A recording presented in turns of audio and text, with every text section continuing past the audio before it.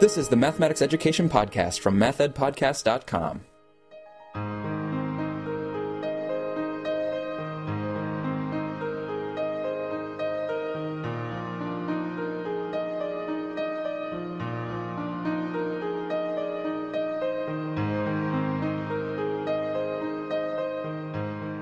Welcome to the Math Ed Podcast. My name is Sam Otten from the University of Missouri, and my guest today is Dr. Egan Chernoff, who's an assistant professor of mathematics education in the College of Education at the University of Saskatchewan, our second Canadian guest, so I'm excited for this. Egan, thanks so much for being here.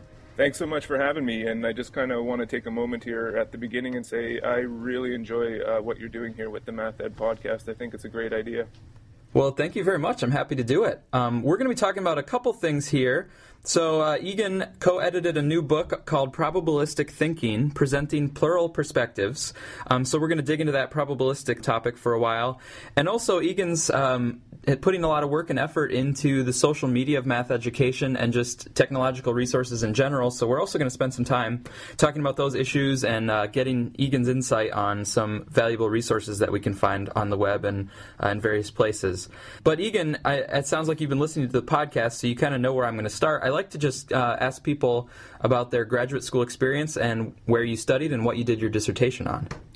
Yeah, thanks. I did my work at Simon Fraser University, which in Canada right now is sort of considered one of two of the major hubs of math education, University of Alberta being the other major hub historically connected with for the learning of mathematics. So I'm part of what was called the David Wheeler Institute for Research in Math Education. David Wheeler, a prominent mathematics education researcher from Canada, and connected with, actually started for the learning of mathematics. Oh. And I did my work with Professor Rena Zaskis up there. Okay, and what was your dissertation focused on? My dissertation was focused on subjective probabilities, which are based on perceptions of randomness. So this is kind of continuing the work of Amos Tversky and Daniel Kahneman, two famous psychologists. And this research was brought over to the field of math education by Mike Shaughnessy, actually, sort of in the late 70s, early 80s, and was continued, built upon by different individuals like Cliff Knold. And so I kind of worked on a variation of it, where this research is mostly focused on people comparing coin flip sequences and asking them to determine which of the sequences is most likely or least likely to occur. Yeah, so you mentioned Mike Shaughnessy. So I had the pleasure of taking a course with Mike Shaughnessy. He was a guest instructor at Michigan State University. And he's really a great person to work with and to know, and a past president of NCTM as well. So he's a wonderful contributor to a lot of areas of math education. Yeah, for those people that are, conducting research in probability, his article in 1992 in the NCTM handbook, his kind of synthesis of research on probability, and statistics was, is kind of considered one of the seminal pieces for people that are looking into the research on that. So yeah, he made, that and some other contributions, but that's a very important piece for people talking about probability. Yeah, so what is it that really draws you personally to the study of probability and probabilistic reasoning? I think, one of the things that draws me to it is the use of heuristics.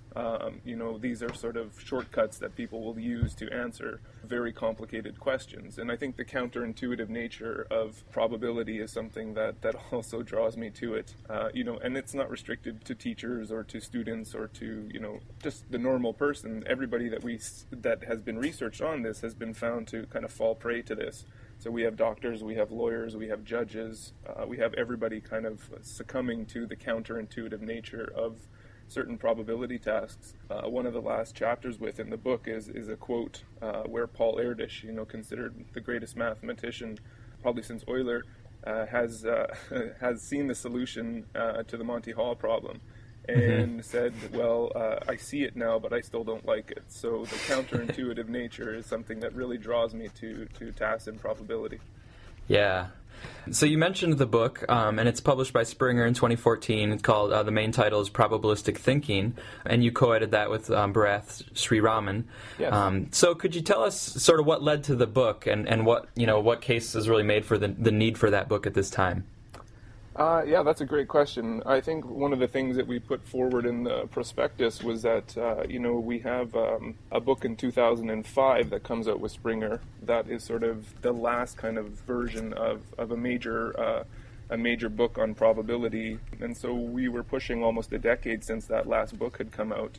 There are major research syntheses in the handbook that came out, I think, in 2000, or the second handbook, which came out in 2007, maybe a little bit later than that. So there was sort of a space or a bit of a lull there, and there started to be a piling up of books. There was a handbook in the early 80s. We see a book in the early 90s on probability. This is Ramesh Kapadia and Manfred Brovsnik, which are sort of two of the main names in probability education. Then we see Graham Jones' piece come out in 2005. And so there was, not timing necessarily, but this was sort of an opportunity to kind of continue with the transition, or the time in between seemed right for another book to come out on probability. Mm-hmm. And so it's an edited book, so you had a lot of different contributions from different people. So I was just wondering if you could kind of give us an overview of what readers could expect if they did pick up that book and look inside. Yeah, I'm quite pleased, actually. We had 58 contributing authors, from around the world. We have 6 prefaces, about 29 chapters, and a bunch of different commentaries there. So what we tried to do, I guess my goal was to try and get everybody together, because I've seen a lot of people working on probability, writing articles, going to conferences, working at dedicated working groups for probability, but there seemed to be, some people would be here, but then other times other people would be missing. And we sort of had an opportunity with this book to kind of go big, and so that was one of the things that I decided to do, was I tried to go big and try and get everybody involved. And for the most part, barring, a few exceptions, we had pretty much the majority of the people contributing to probability and math education come on board. But the nice part is, I think, how that's been broken down. So we sort of have 4 main perspectives in the book. We have the mathematical and the philosophical perspective, and then we have the psychological perspective. Then we have sort of the stochastics, which is kind of a term for probability and statistics. And then we had the mathematics education perspective. So we're coming at the topic of probabilistic thinking from sort of 4 main perspectives. Mm-hmm. And it's nice to have a book, too, that doesn't just fall into one of those. I mean, this will allow people to read pretty comprehensively about the topic. I hope so, yeah. That's kind of the plan with it, was to, the more perspectives that you come at, the more you can put the subject in a greater context. So we tried to hit as many perspectives as possible, and in doing so, hopefully put probabilistic thinking in a greater context for people. Mm-hmm.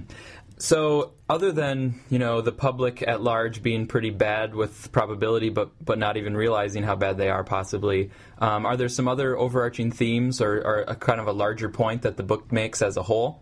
I think what the larger overarching theme with it is that, with respect to the field of mathematics education, those investigating probability are sort of slowly coming into sort of the mainstream notion of mathematics education. So we see a number of areas which are sort of clearly established. I mean, no one's doubting that research in algebra isn't a sort of a main staple of research in math education. And I think what we're seeing with this book here, and what's kind of been happening with those people investigating probability, we're sort of seeing a shift or a push into sort of the mainstream math education. So we're seeing books like this, we're seeing dedicated journals, we're seeing working groups, we're seeing the International Conference on Teaching Statistics coming along. So it's now in its 9th annual meeting coming up in July. So we're sort of seeing probability sort of separate a little bit, and it's not that people haven't been conducting research,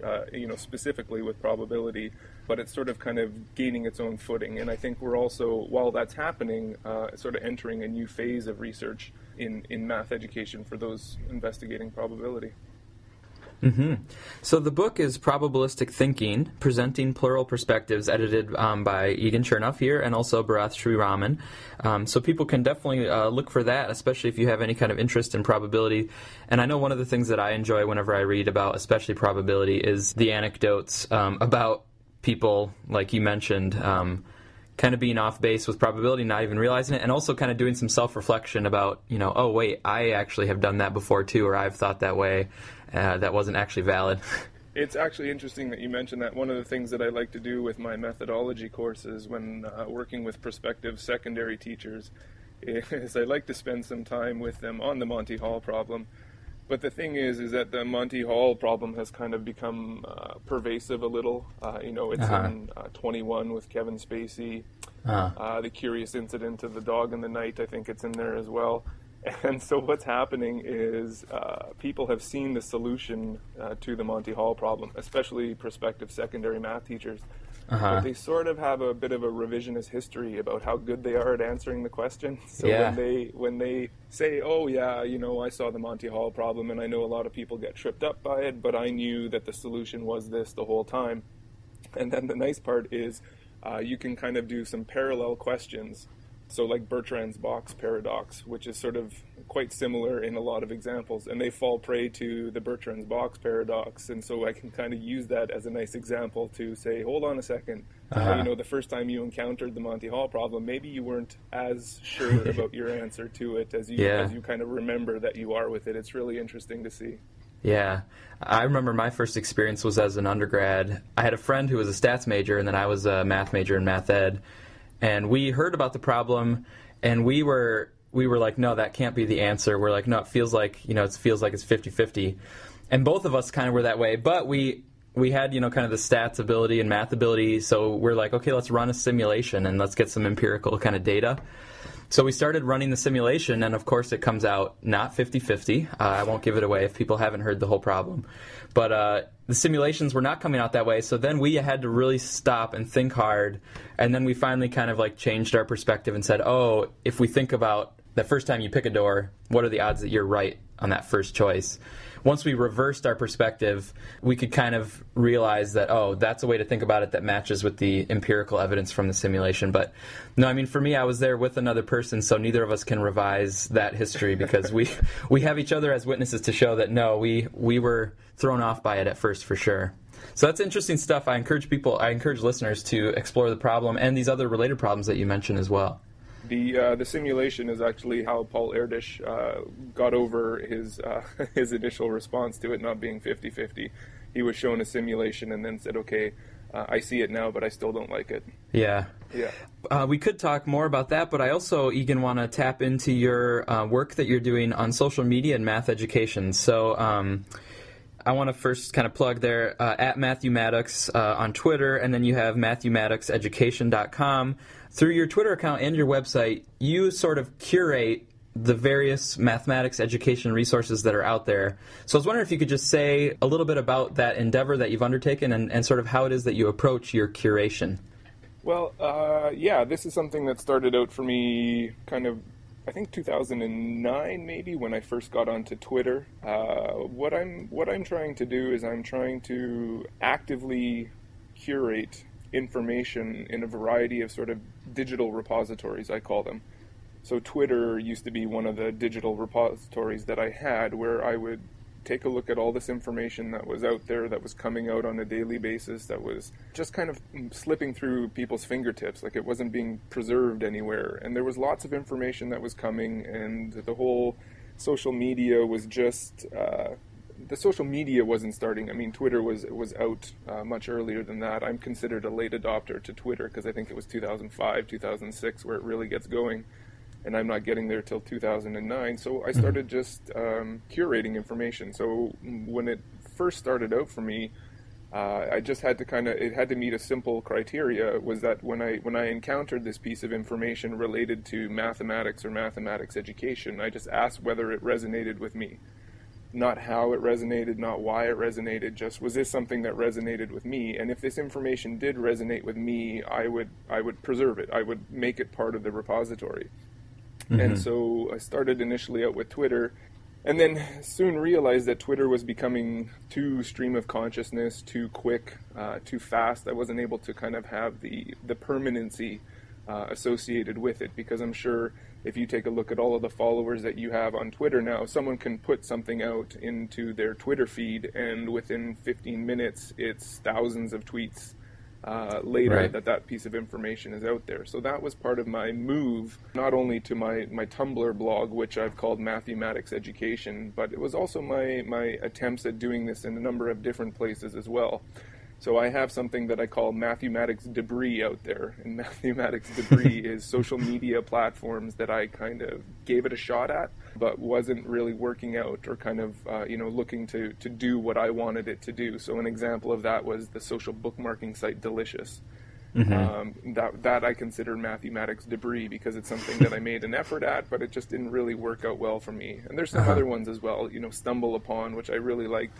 Was something that I tried, didn't really work out. So there are some places when you go out there and start looking for things by mathematics, they don't look up to date or they're not continued. And there's a very simple reason for that, is that they're sort of not been continued. They're sort of debris that I have kind of floating out there. So my two main areas right now are Twitter and Tumblr, and there's sort of a hierarchy with everything. So a lot of what people ask me is they say, do you have a life or do you have any time? And the reason why is because it looks like I'm very active, but what I'm doing after a number of years has become very specific and very quick. It doesn't take me much time to do what I'm doing. I guess I would call myself, for lack of a better word, like a prosumer. So I have sort of an elaborate system of RSS feeds, of listservs, of all this information that's coming in for me, and then what I need to do is really just open my inbox for the internet. It's kind of like you would open your inbox for your email in the morning and you have a whole bunch of mail that's there for you, and you might star one, you might reply to one right away, you might leave a couple alone, you might delete some. Yeah. I have the exact same thing. So then what I need to do with my inbox for the internet is just sort of look at what level this hits for me. So the clearest of the clear signals will end up on my blog. And then what happens is anything that's posted to my blog is automatically pushed to a number of different places. So it's pushed to Twitter, it's pushed to Facebook, it's pushed to Google+. It used to be pushed to LinkedIn as well. So the person that is interested in following this information can pick their poison, if you will. Right. I'm not restricting you to be using Twitter to get this information or to be using Google+. So that, although it looks like you're quite active because it looks like you're publishing to 4 or 5 different places, you're really just using a few programs like If This Then That, and it goes everywhere with it. Yeah. So then it's just kind of determining, I have some things that are posted to Twitter that don't make it to the blog. But so there's sort of like a hierarchy amongst all the different social media platforms that I'm using. Right. But your kind of your best stuff or your favorites, they're on the blog, which means they get pushed out widely.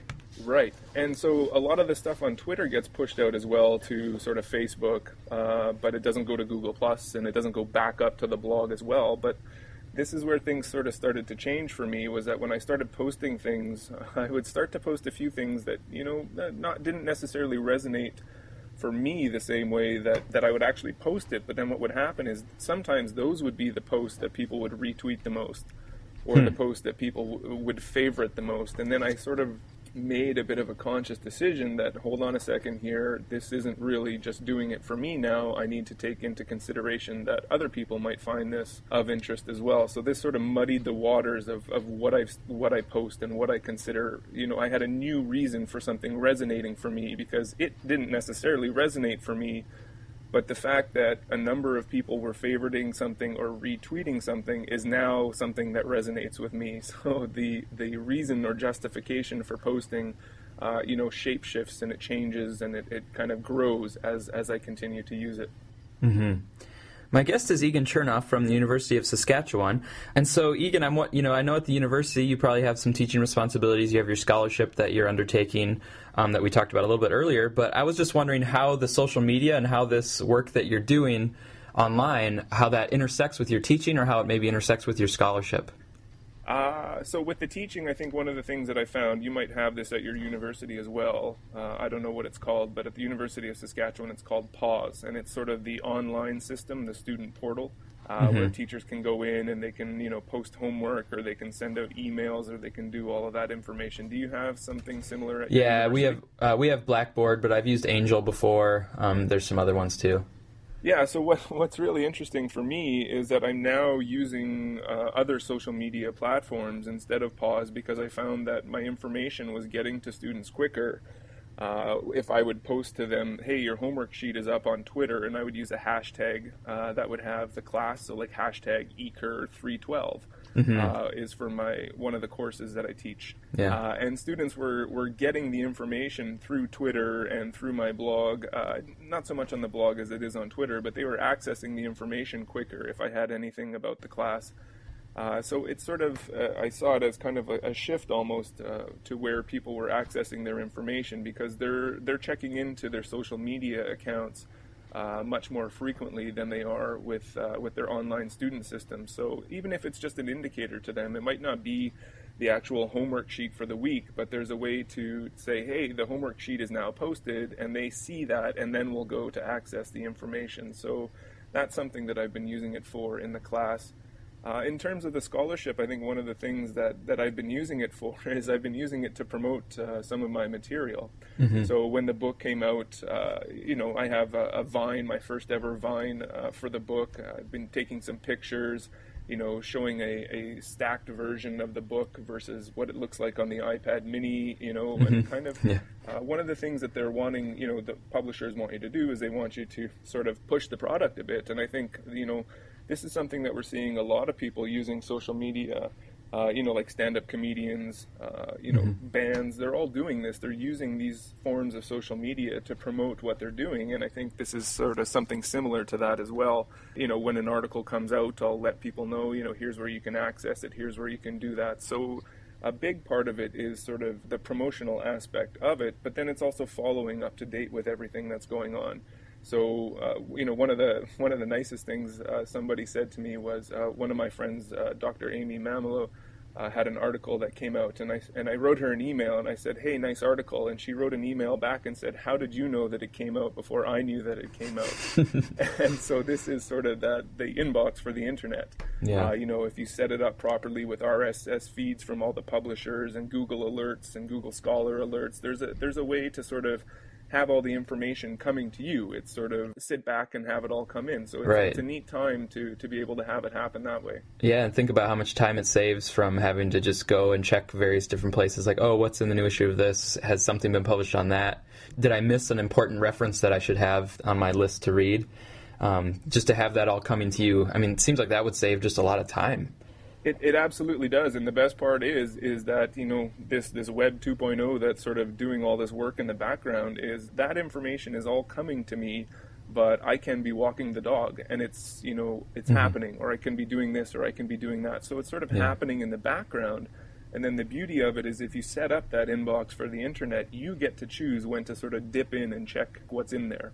And kind of do with it what you will. But those email alerts and that is all happening in the background while we get to do all this other fantastic stuff. So it's really a really neat setup. Yeah. So a couple of comments. I mean, you mentioned with the teaching using the hashtags with your class. I know a few colleagues, Dave Coffey and John Golden at Grand Valley State, and Mike Steele, who's now at University of Wisconsin-Milwaukee.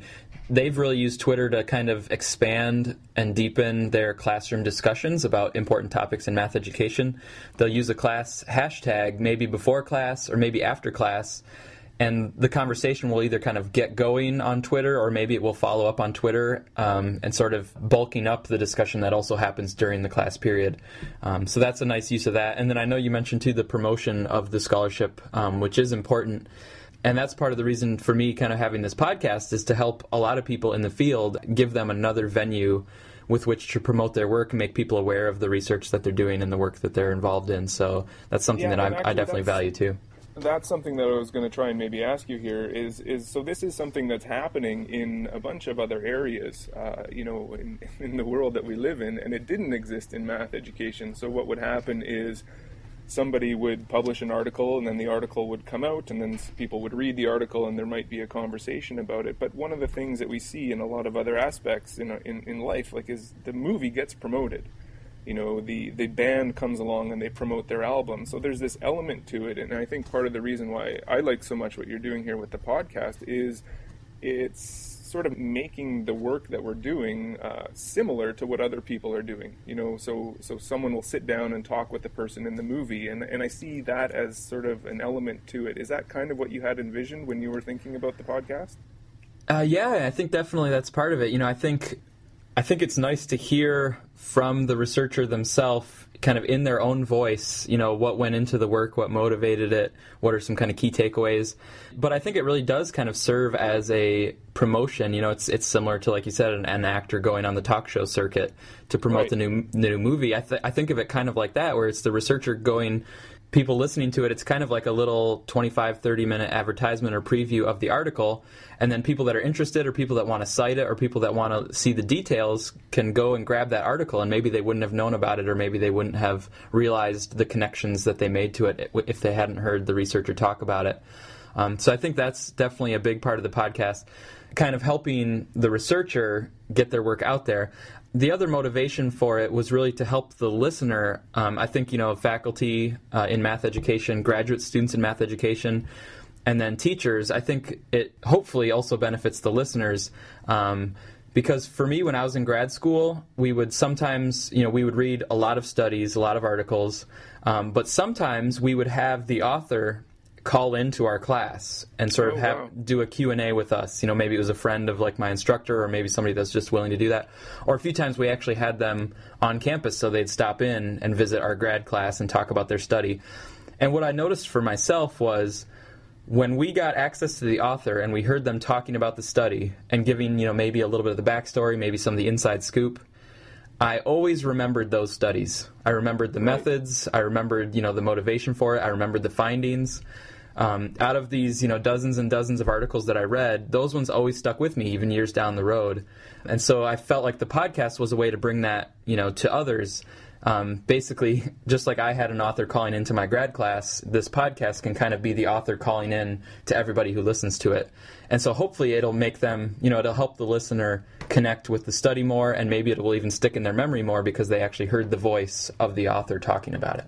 Yeah, it's sort of it's such a neat idea for me, and because we don't question it when it happens for a movie or when there's a band or when Breaking Bad is done. Everybody's sitting down and they're having this conversation about it, and they're talking to the people that are involved. And this technology that we have now, the ability to do this, is something that I see.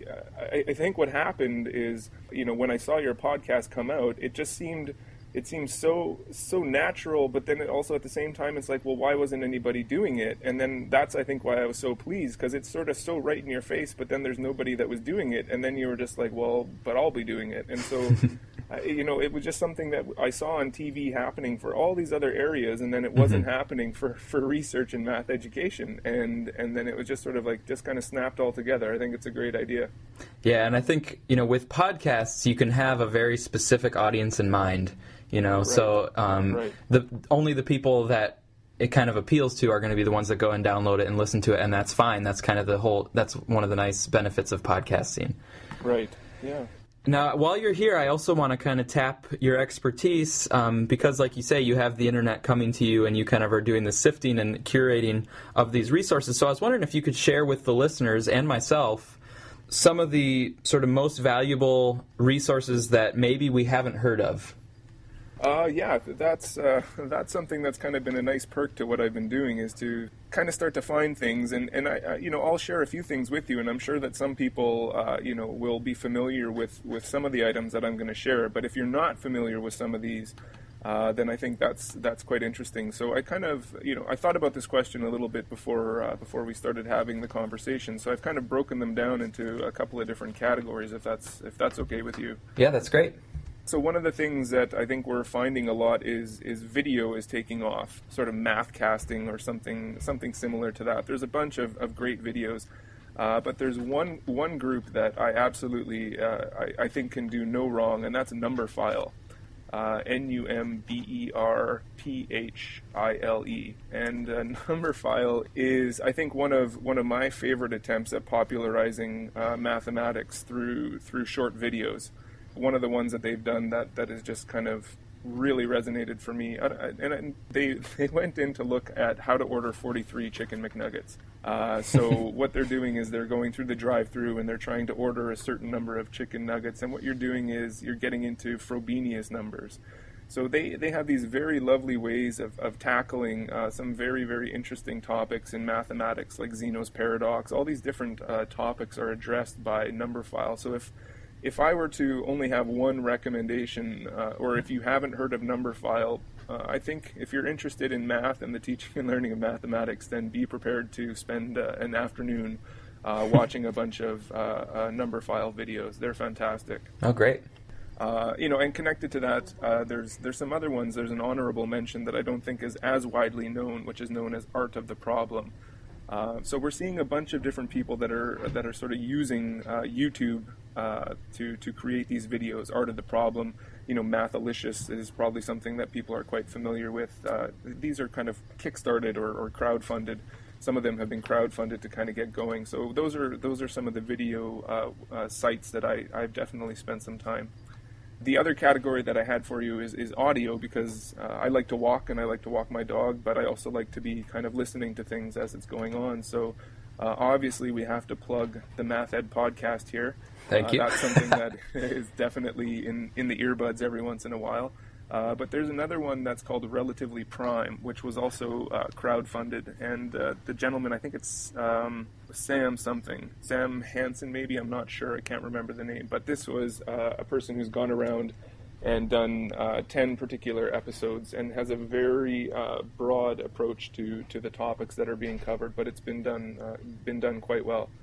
Also in terms of audio, there's Marcus du Sautoy, mathematician in the UK, has done a podcast called A Brief History of Mathematics, which I think is really well done. And there's a couple of other ones, Math for Primates. There's a BBC podcast, More or Less Behind the Stats, which I think is something that would be of interest to people as well. And you can find these links, these audio-video links on my website. I have a link at the top that says audio-video links, and a lot of these are mentioned there as well.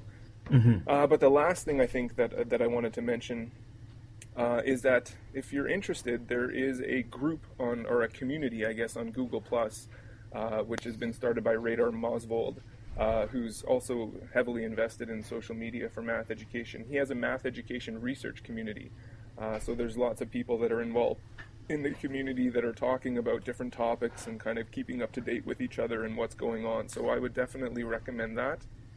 And the last thing that I would recommend is if you're into blogs and you're interested in following blogs, but you think that there is absolutely no way in the world that you could keep up with all the blogs that are out there, you're right. But fortunately, there's been a group called mathblogging.org whose sole purpose has been categorizing, organizing, taking all the blogs that are out there and sort of doing the task that we all think is too difficult to do because we don't have the time. Well, fortunately, there's a group of people that are organizing all of the blogs dedicated to math education there as well, and they're a lovely resource to sort of navigate that sea of data or too much information there. They're doing a great job with it. So those are some of the things that I would definitely recommend if you're not. And if you're a fan of a new approach to journalism, the rock star statistician Nate Silver has started a new website recently called 538, and he's taking quite a unique approach to a lot of the journalism that's going on out there.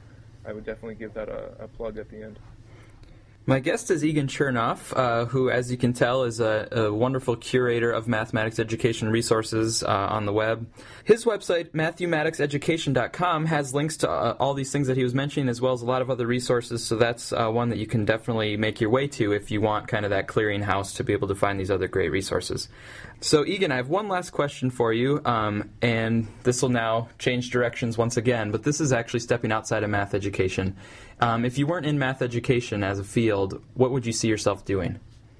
Yeah, that's an interesting question. Well, part of the reason that I got into math was in university, chemistry. I can't remember if it was inorganic or organic chemistry. One of them just became too difficult for me.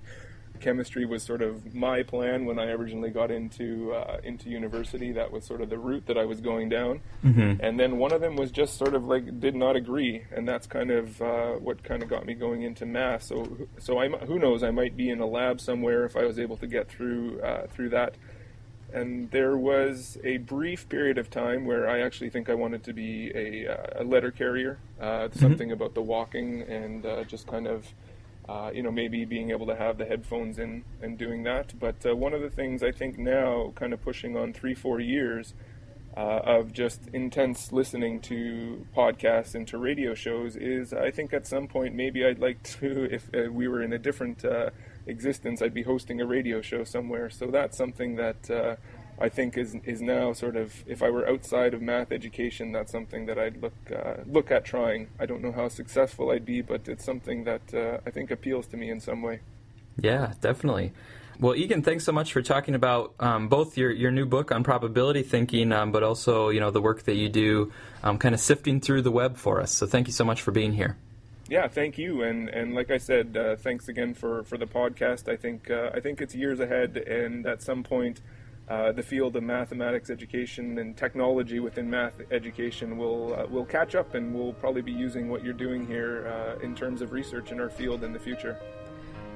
Egan Chernoff is an assistant professor of mathematics education at the University of Saskatchewan.